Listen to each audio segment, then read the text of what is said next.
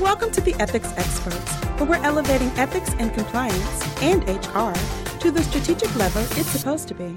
Hey, this is the Ethics Experts. If it's your first time joining us, welcome. And if you are a returning subscriber, hey friend, hope you're having an amazing day. You look amazing today. You see what happens when you subscribe to the Ethics Experts? You get a bonus greeting on every single episode. So hit that subscribe button and join us as we change the world by making our workplaces better. Real treat today. I'm with Avani Desai, CEO of Schellman, and you're somebody I met a little while ago, and you're just making such great waves in a good way in your company and the way that you run your company, the type of culture you are building there. It's something that I think, you're just like a real next-gen leader, and I was excited to get you on and pick your brain about, how you kind of got to where you're at and what your principles are, or what principles kind of drive you in your organization. So welcome to the Ethics Experts. Thanks, Nick. It's great to be here. Yeah. So let's start with how you got to where you're at. It's been a kind of an interesting ride from what I know, but share with us how you kind of assumed the helm of such a cool ship. Sure.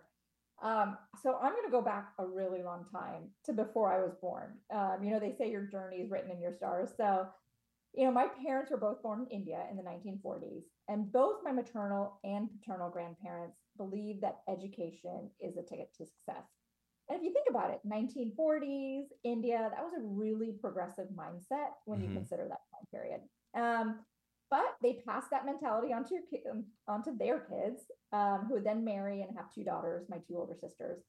And at that point, they were still in India, but they knew that especially my dad, knew that if their daughters, my sisters, wanted to be successful, they would have to leave the only life they knew, the only language they knew, the only religion they knew, the only people they knew, with the hope that America would give my sisters future opportunities. And it would be they had to do this without knowing if that sacrifice was going to play itself out. So my family story is the prototypical immigrant story. So you can imagine what it's going to be like. So my parents arrived here in the States. Their college degrees didn't convert over. So my dad mopped floors. My mom made belts by the time I was born. So I was aware throughout my entire childhood how much my parents gave up for me, for my chance to have more. But they always insisted that despite any setback, they were happy because they saw a country that allowed their children to thrive. And that attitude and the way they were so determined and they were unfazed is where I get my drive. And that carries me through college, where I'm from an Indian family and the stereotypes are really true. I had to be either a doctor or an engineer, and I really enjoyed tinkering at a young age. I actually became really intrigued about how technology intersects business. So I focused on computer science, but I decided my real love was information security. And I somehow segued into working for an accounting firm.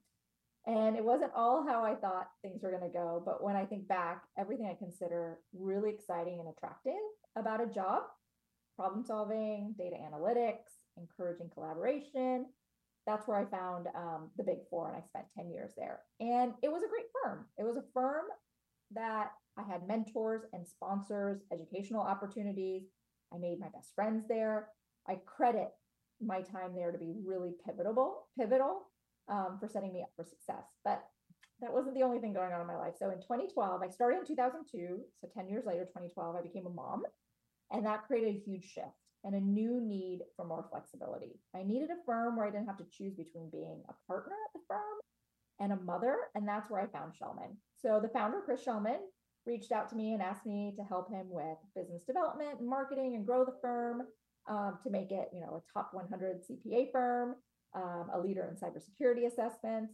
And I really didn't know about that at all, like marketing and business development. I was a techie, but I knew what clients wanted. So as years passed, I joined, and then I started taking more and more off of Chris's plate. First, it was service delivery, then people and talent, then finance.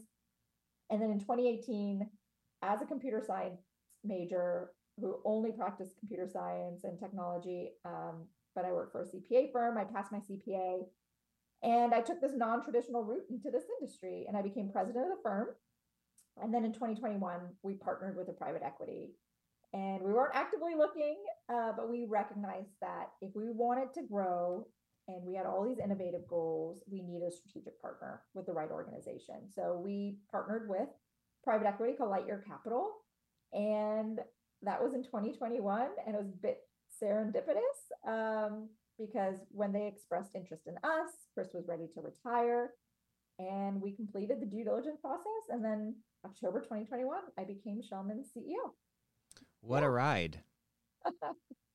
That's an amazing story. I want to go back to, I mean, you know, our careers take all these weird twists and turns. And when you were a little girl or when you were first getting into, you know, the Big Five or whatever, you probably didn't imagine that you'd be doing what you're doing right now. So, I mean, all that is always so interesting how those different, you know, paths, you know, sort of wind through the woods of life. But I want to go back to that foundational, you know, immigrant experience. I'm a first generation American myself. And, you know, a lot of the things you were talking about really resonated with me. And I want to hear a little bit from your perspective, like, what was the mantra you heard from your parents about what this country is? And, you know, obviously this country has issues and so forth, but that there's a view, there's a lens that, you know, immigrants seem to see this country in. And it seems in everybody that I talk to who have a similar background to us, there's like a similar refrain, you know what I'm saying? There's a similar sort of energy, or there's a similar messaging that seems to like really get embedded into the minds of, you know, their children, that allow us to sort of take advantage perhaps in a bit of a different way, or look at things with a little bit of a different perspective. What were those notes in the song of your life? Yeah, you know, this probably wasn't the most positive, but I can tell you and this shaped me, and I had to learn from this. So when we came to the US, we came to New York, then moved to Ohio. And my dad would always say, we are so blessed to be here. Like, we have so many opportunities. There's so many people who don't have these opportunities. And I remember coming home one day, this story will always live with me. I remember coming home one day, and there was some racist remarks on our our front door area. And I came in, and there was my dad, who was never home at 3:00. I came in and was like scratching it off and didn't say a word to me. Like, I kept on asking what's going on. And he kept on saying, like, keep your head down. Like, at least nobody got hurt. I mean, just, it's okay. Like, things like this happen, but we were so lucky. Keep your head down. Like, don't make any waves, right? And that actually stuck with me for a really long time. And it was a bit detrimental in my career. Like, I would not raise my hand to talk about issues that I had, right? I was head down, really great work. Partners would always put me on things because I got a lot of work done. But you know what didn't happen? I was never invited to the seat at the table because I never challenged anyone. And I wasn't thinking out of the box, and I wasn't like pushing people.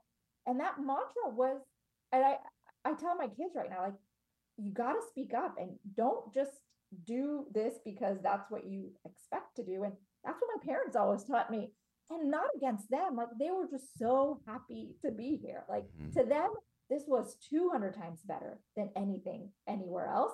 So why are we going to make a big stink about it? Like, yeah, we can just paint over it, and life goes on. And we're still at a place where we have so many opportunities, the American dream, and they lived it. Like, my dad kissed the airport when he flew into LaGuardia. Like, he was just so excited to be there. And that excitement, I mean, he was the most patriotic person, like, right. You know, but things like that, like later on in life, I was like, well, I should have said something, and we should have said that's not fair. And I mean, but we learned from it, and I've learned from it. And I learned that it's not that my voice wasn't being heard. It was, I wasn't raising it. Yeah. Yeah. So, I mean, that's an interesting story. You know, the advice he gave, or that perspective he gave, was his. And I'm sure that as, you know, a parent, he was trying to give you the best advice and the best perspective. And many times as parents, I mean, it sounds like we have kids that are kind of around the same age. You kind of don't know if you're screwing them up or not. You know what I'm saying? Like, we'll see what kind of therapy bill my kids have when they're older. But you know, it's interesting. We tell our kids certain things, and those things become sort of like foundational pillars in how they see the world. And then at some point later, they see the world differently, or something like that. you know, this thing about speaking up and making your voice heard is obviously the sort of antithesis to the, you know, the keep your head down kind of mantra that you kind of absorbed at some level. Walk me through that process of, you know, you kind of recognizing that, you know, my voice isn't being heard. I'm just not speaking up, and walk me through that. Like, what was that, you know, what was that blossoming like? You know what I mean? Yeah. So this was about 10 years ago. I was preparing for a big panel in front of 1,000 people on blockchain.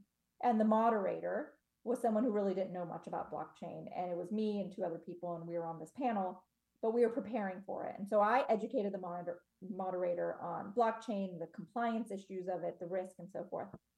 And there we are on stage in front of 1,000 people. Like, this is stuff that I really knew. Like, I was the expert when it came to this.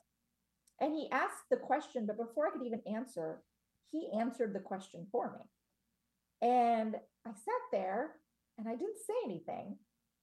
And we went on and I answered some questions, and then I got off stage and I was like, what just happened here? Yeah.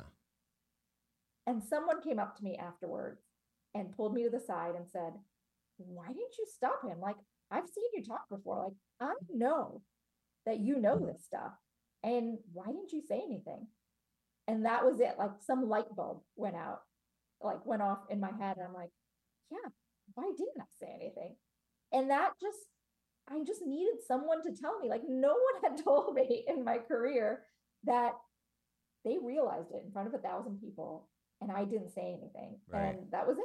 That after that day, like, my voice was heard a lot. And even to today, like, you know, it's not that, it's just, I speak my mind, and I will tell you when I'm wrong. And I will tell you when I think something needs to be discussed. And you can do it in a very kind and empathetic and compassionate way.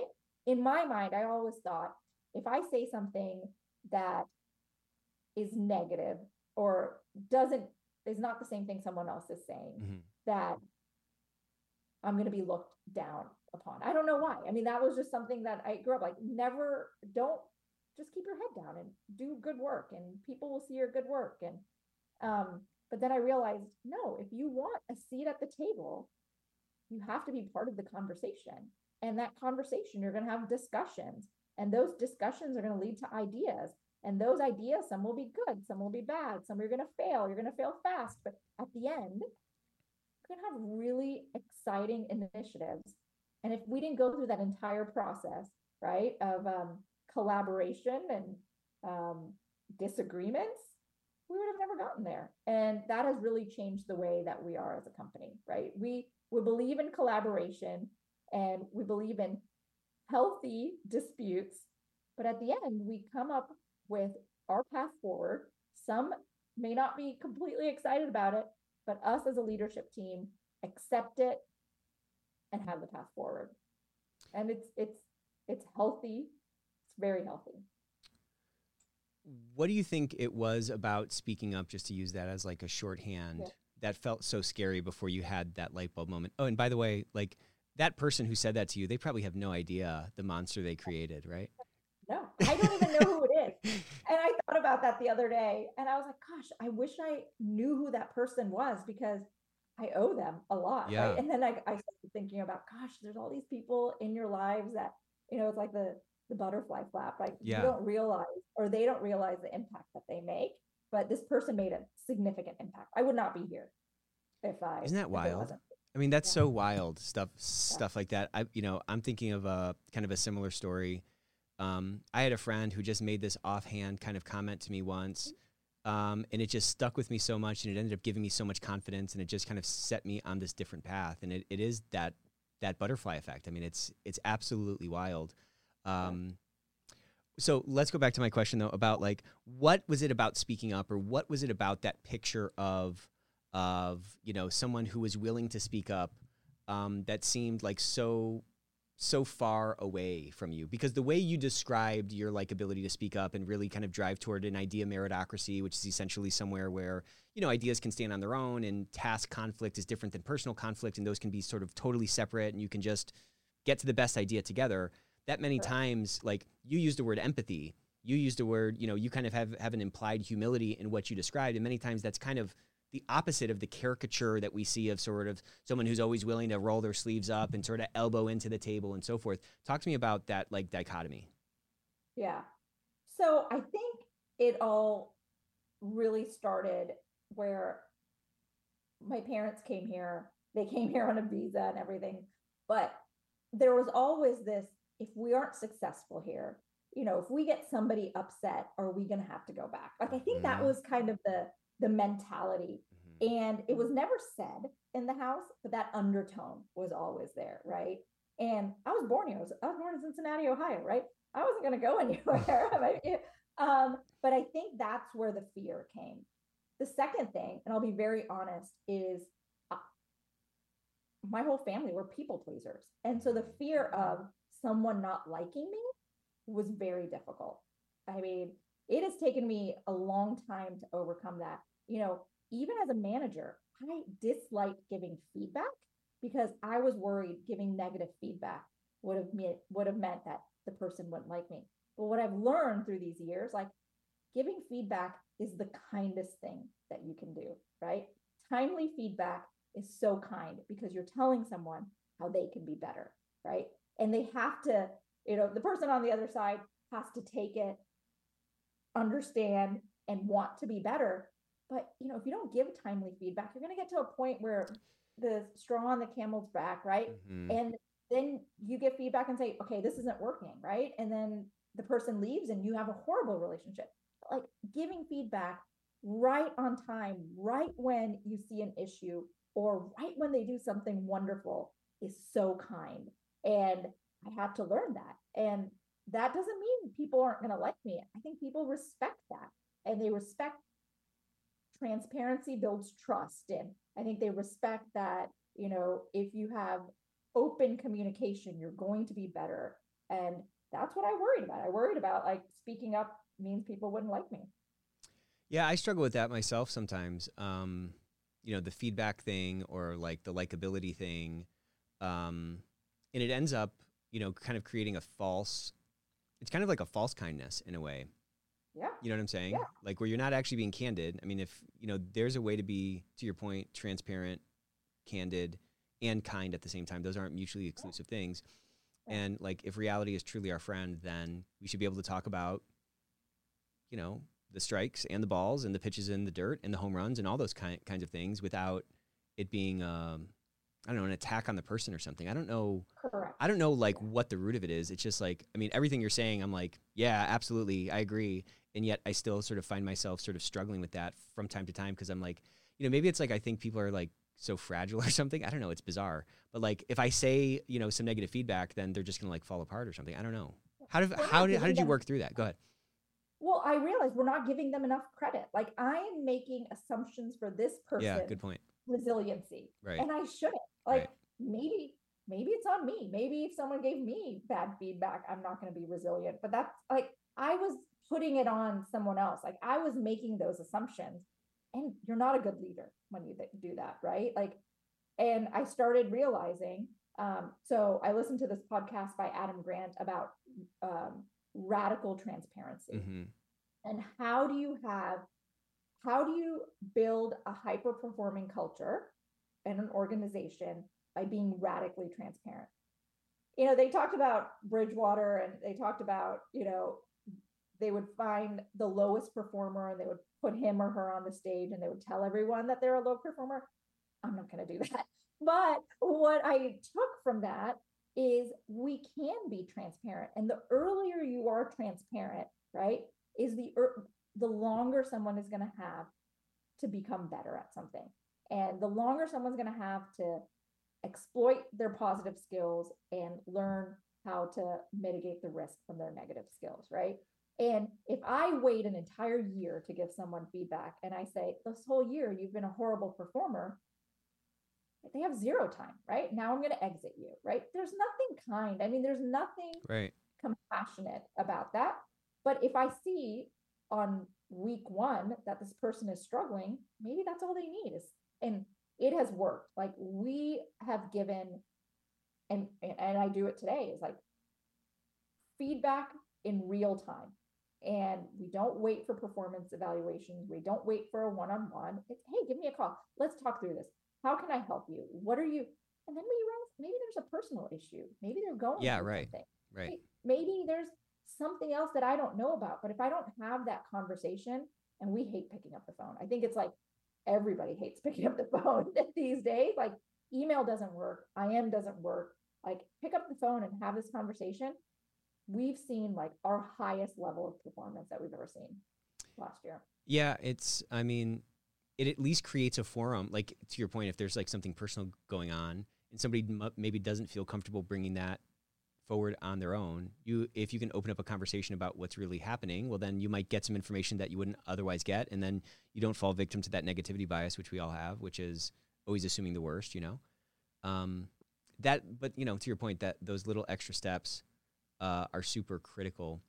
So let's go back. The light bulb turns on for you. You feel more confident speaking up. You feel more confident letting your voice be heard. How did you see the trajectory of your career change, kind of around that moment forward? Yeah, it did. I mean, I started seeing an upward, and it was all confidence. It is so interesting how confidence can change the way that your trajectory goes. I was technically competent. I think I always was technically competent, right?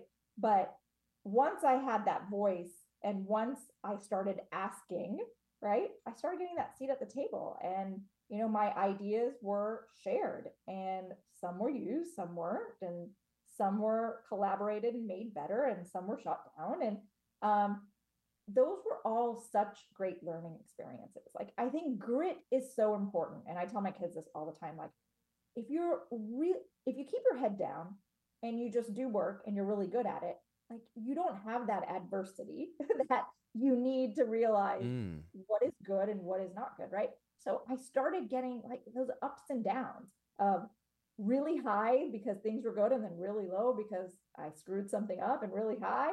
And all of that, my trajectory started going a little bit higher, right? And it wasn't easy. I didn't get to from point A to B in a very traditional way. I took a lot of bounces around, but my trajectory changed. And I think it was because, one, I had confidence. Two, I no longer had the fear of failure. People ask me, what is the number one advice that I can give you? I'm like, don't fear failure. Don't. Like, Nick, think about your past. Like, has anything really happened that was so terrible you couldn't overcome? No, right? And I asked this, like, there's been so many things at that point in my life. I'm like, how am I going to overcome this? But I do. We all do. We're resilient. We're agile. And you have, like, once I started realizing, okay, I'm going to take a risk. I might fail. It's okay. It's like, you became like a superhero. Right. It's just something changes that it's okay. Failure, you'll move on. It's not going to be the end of the world. And that is hard for anyone. I mean, it was hard for me for 35 years. It was really hard. I mean, it's hard for all of us. So. I think there's a certain finality implied to failure. It's like, okay, it's over, the grade is printed, and like the failure fallacy is a brutal one because it ends up crippling everybody. It's paralyzing. Right. And to your point, like, the only final thing is like you falling into a coffin. You know what I'm saying? Like, it's not a failure. It can be a lesson unless you let it define yourself. But that sort of just fear of being defined by a failure just prevents so much of that confidence, that like expression of gifts that we may have, and just kind of keep us on that status quo, Yeah. I mean, I think that fear is what hinders us. Yeah. The ability of taking risks and trying new things, right? Like, if we don't try anything new, we stay obsolete. I was on a call earlier where someone's like, we're growing too fast. And I said, well, if we're not growing, we're contracting. There's nothing else. There's one or the other, right? I mean, if you're not growing, you're contracting. And that, and I understand there's stress and anxiety, there's impact on mental and physical health, but overcoming that fear of failure and embracing, like, you have to embrace that the possibility of making mistakes is going to make you confident. It's going to make you resilient.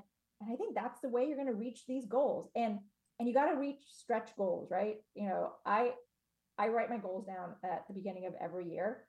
And I write some goals that I know I'm going to make and I can cross out, right? It makes me feel good. But 75% of my goals are goals that are outside my comfort zone. You got to go outside your comfort zone to grow. And you won't grow outside of and that is really how I grew up, right? I always stayed within my comfort zone. People liked me in my comfort zone. I wasn't, it was status quo. And yeah. But then once you break out of that, there's so much possibility in the world. Yeah. Yeah, that's good. I like that idea of having a large portion of stretch goals, and I like the idea of kind of being a little bit scared by your goals. If they're all layups, you're not really going to be getting that much better. You're not going to be getting that much bigger.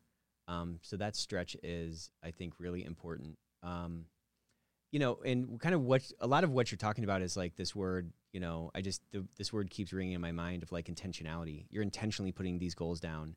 You're intentionally stepping out of your comfort zone. You're intentionally trying to make your voice heard. And, I think the clients you serve are similar to a lot of our listeners, just in terms of like archetype, and correct me if I'm wrong, but a lot of them are in, these cost center roles, right? Where they have a hard time getting budget, and they have a hard time turning on the light bulbs in the leadership or board level of their organization to the true impact that they're having on the bottom line and the second and third order things that they influence. And what that's why I really love this talk, because so much of what it takes for them to turn those light bulbs on is already inside of us. It's just stepping out of that comfort zone, or making your voice heard, or risking quote unquote failure, which is not even a real thing. You know what I'm saying? Like, what would you tell those people? I mean, you kind of said it a little bit, but like, what else would you tell these kinds of folks who feel kind of pigeonholed, or maybe chewed up and spit out, or just kind of stuck at this kiddie table, and they got into this business because, they were energized by it, or they saw the possibilities of it, and then now they feel like a little bit stuck and maybe stagnated, flat tire, that kind of thing? Yeah.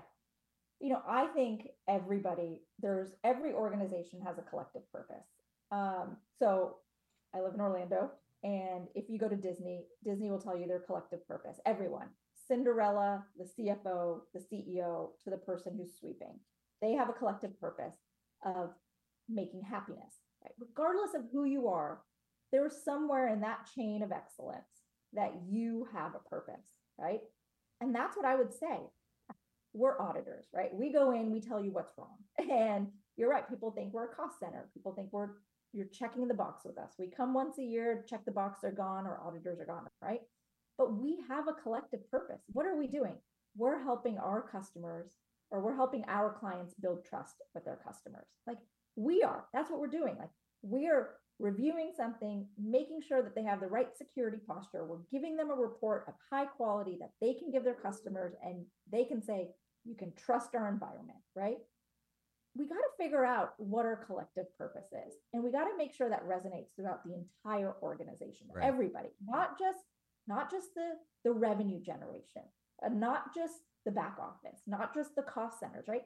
Everybody has a purpose. And that purpose is what should be overarching the organization. And once you do that, I think people won't feel pigeonholed, because they'll know where they are in that life cycle of being able to do something so meaningful. Like, oh my goodness, what I'm doing here is affecting the stock market, right? Let's talk about 3 steps ahead, because an auditor is, 100%. Or someone who's an assistant to the CEO is, right? Someone who's working in finance and doing forecasting, yes, they're going to affect that. And I think that is so important. It's something we didn't do at Schellman until recently, was what is our collective purpose? And that's where I said, we are helping our clients build trust with their customers. Whoever you are at the organization, you have that significant impact. So tell me about that light bulb moment, because that's a very romantic thing, but I think it's actually true. And I think I'm totally on your page. Like, we all can trace our day-to-day efforts to this broader purpose that is probably foundational to the organization, unless you're absolutely like, I don't know, I can't even think of something that like is actually like an appendage or like a vestigial thing that, the guy who's like the fax machine monitor or something, I don't know. But like, tell me about the moment that light bulb came on, where you're like, you know what, everything we're doing here is helping our clients build trust with their customers. I mean, that's a big sort of revolutionary sort of statement that is very powerful. Yeah. So I'll tell you how it started. We have new hire orientation every 2-3 weeks. And I would sit up there and I would talk about our mission and our vision and our values, and nothing resonated. Like when I was saying it, like some of our values were, we strive to be second to none. We only do what we know. And I was like, no romance in that. It's hard to hold on to that. Yeah. And I go and I was hearing a lot of grumblings at the organization, like, service delivery, they're the ones that go out and they charge to the client, and they're the ones that are, and they get all of, the time and the resources. And then I would hear from service delivery that internal service delivery doesn't understand what we're doing. And I had to say, stop, everyone, including myself. And I go, and I had to, and I learned this. I was, went to the Disney Institute, and they said this was the collective purpose of Disney. And I was like, well, we all have a collective purpose. Right. All of us. My husband works at a hospital. What's his collective purpose, right? It's making a healthier tomorrow. Maybe that's their collective purpose. And that was it. And I stopped and I said, regardless of who you are here, what are we doing? We have a deliverable that is independent, high quality, that we're giving to somebody, and they're giving it to their regulators, and they're giving it to their clients. And what does that deliverable do? It builds trust, right? And that was it. That's what we do. We help our clients build trust with their customers. But then it also brought everything together. We did a complete revamp of our values, our mission, our vision. And we created something called the chain of excellence. And it is this chain where everyone is involved. And what is it? Like, it is, we commit to people first. We, openness builds trust, and we never stand still. Those are our 3 new values. And that's what it is. It's innovation, transparency, and people, right? And that all took a lot of work to get there. I'm sure, yeah. But it resonated. And what we did. Well, that's how you know it's working. You know what I'm saying? Yeah. And I actually went out. We were on a Zoom call, and it was probably 100 of our employees. And I said, if anybody can write the 8 core values of the firm in the chat, I will give you 1,000 of my own dollars. No one knew them. How do you have guiding principles when you don't even know what they are? Right. But these 3, it all kind of works itself together. Can you say them again? Openness builds trust. Oh, so first is commit to people first. Okay. Openness builds trust, and never stand still. Never stand still. But don't grow too fast. Just kidding. So you roll this out, and I think a culture initiative like that is you obviously don't want to redo it all the time, but you know that when you get it right, there's different changes. There's a different, there's like a different energy in the room or something. Talk to me about like how it felt on those new higher orientations, or how they feel now versus like how they used to feel, Yeah. Oh, well, it meant something. Yeah. Right. It's, we were half lucky, half talent, right? But we've made decisions. Some have been great, but we're always kind of growing, so our decisions were good. But we didn't have guiding principles around our decision, and I think that was detrimental. And now people realize that when we hire someone, do they have these 3 core values?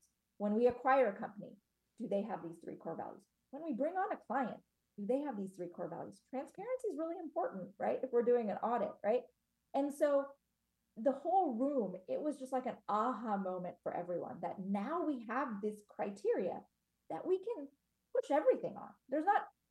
Do we want to bring on a new supplier? There's just so many things that we can say, well, do they meet these 3 guiding principles of ours? And decision making became really easy. Totally. And so it was a real aha moment. And we now use it when we interview people. And it's actually they're actually serving to guide you, which is what they're supposed to do, right? Like I always picture a business, or like, for us, we're trying to climb this mountain, and there's this path up the mountain, which is our purpose. And there are these guideposts that are values that should guide us on that. But to your point, we kind of went through the same thing. We used to have 10 values. Nobody could remember them. But if it's working, then those guideposts, those, road signs actually do keep you on the path. And it does simplify so much. Hiring, whatever, like business decisions, like you at least have an algorithm or you at least have a true north that you can, use to kind of sort through. I mean, because I don't know. I mean, every day it's something different. Every day it's a new challenge. Every day it's a new decision you have to make and whatever. And if you're just constantly kind of shooting from the hip and making it up as you go, it's a very stressful place. And it's and the outcomes just aren't as, you're not going to keep everybody as aligned, Yeah. So a couple of things I wanted to kind of talk to you about some more. Like what, when I talk to you, before the show, and then, you're kind of alluding to it now, this people first thing, I think 20, 30 years ago, we would have gotten laughed out of the room kind of even talking about it. What do you think is driving the change to where now not only can we talk about it without being like ridiculed openly, but actually it's enabling your business to kind of accelerate at a pace of change and a growth rate that's, probably orders of magnitude, above average. What's changed, and and how do you kind of live that out in a way that actually your people believe it? Sure. So I think what has changed is there's finally real evidence that committing to people, decreasing attrition, increasing retention has a direct ROI impact. And we see that. And I mean, I know I see it. Every time I lose a person, it takes me 2 people to bring on to get them up to speed and do the same amount of work that one person can do, right? I got to retrain to distracting, right? The managers are distracted, the partners are distracted, operations is distracted, right? But if we could have committed to people, and if we can give them a customized employee experience, or we can become, I say, I want to become a destination workplace where people come, right? When they want to start a career. If we can do that, and we can save, like, if we can have them think it's not a job and it's a career, and they stay here for a long time, our clients are happier. Mm-hmm. They're promoters for the company. I mean, there is a significant direct ROI to the organization. So I think that has changed, that we never had that data before, right? And especially now, I mean, we're a professional services firm. We don't make widgets, right? And so if I lose a person, I lose a relationship. Mm-hmm. I'm losing someone who has this one-on-one relationship with a client that is so impactful. And I realized that. So what have we done? I think the biggest thing has been, we ask for feedback and we actually do something with it. So we ask for it, we look at it.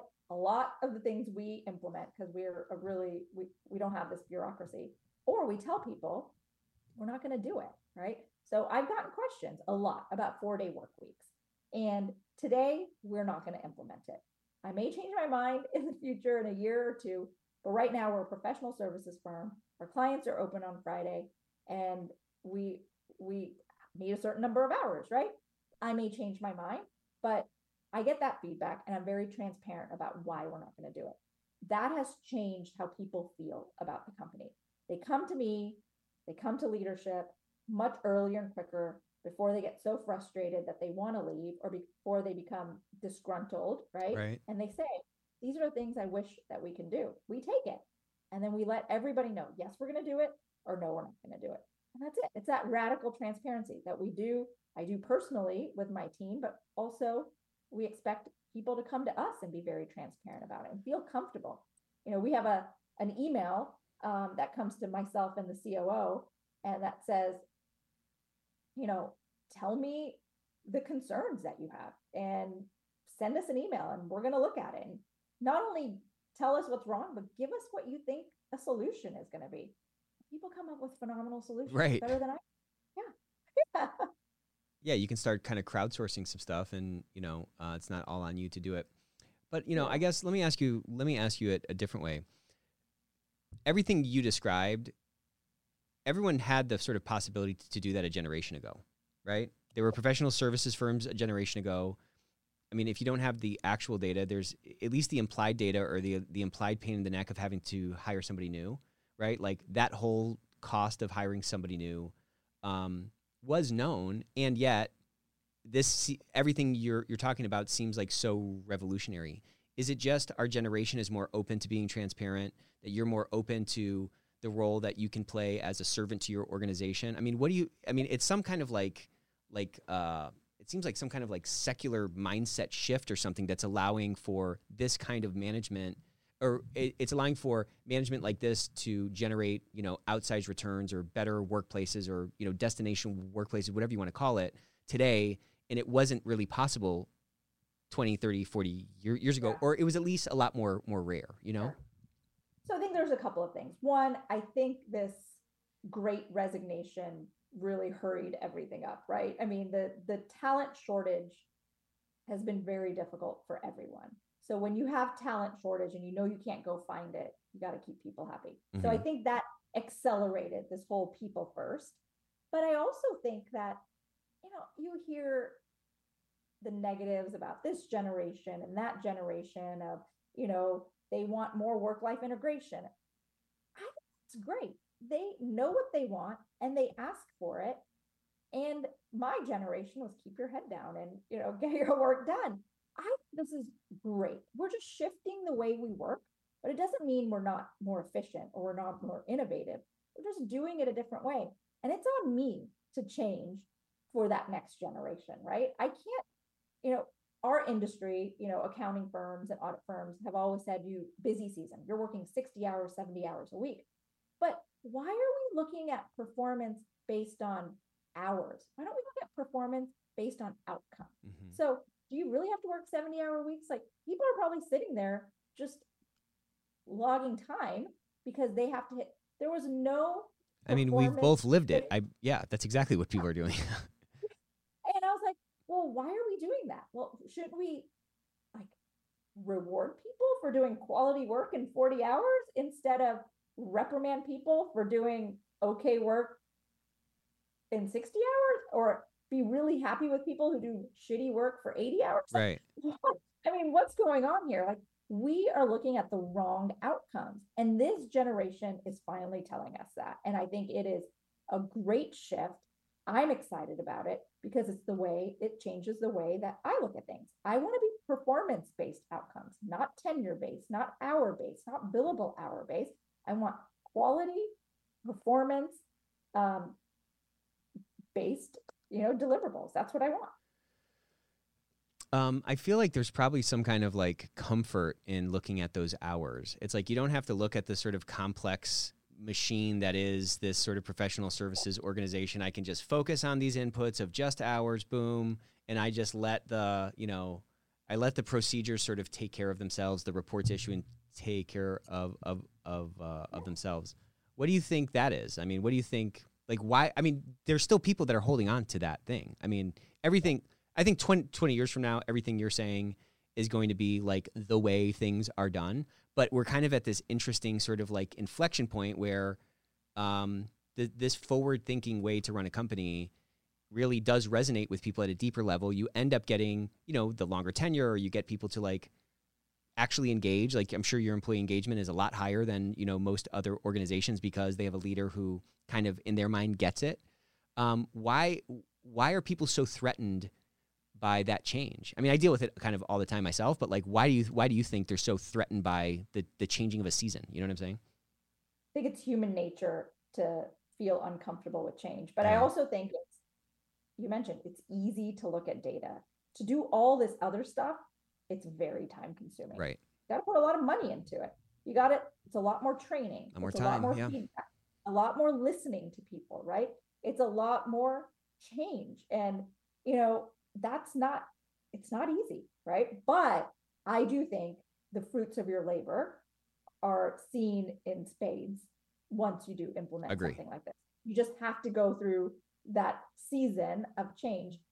And I think the second thing is it goes back to this feedback. Like if you look at quantitative data versus qualitative data, it's much easier to give feedback. You didn't hit 2,000 hours, so I'm going to give you a 3. Okay.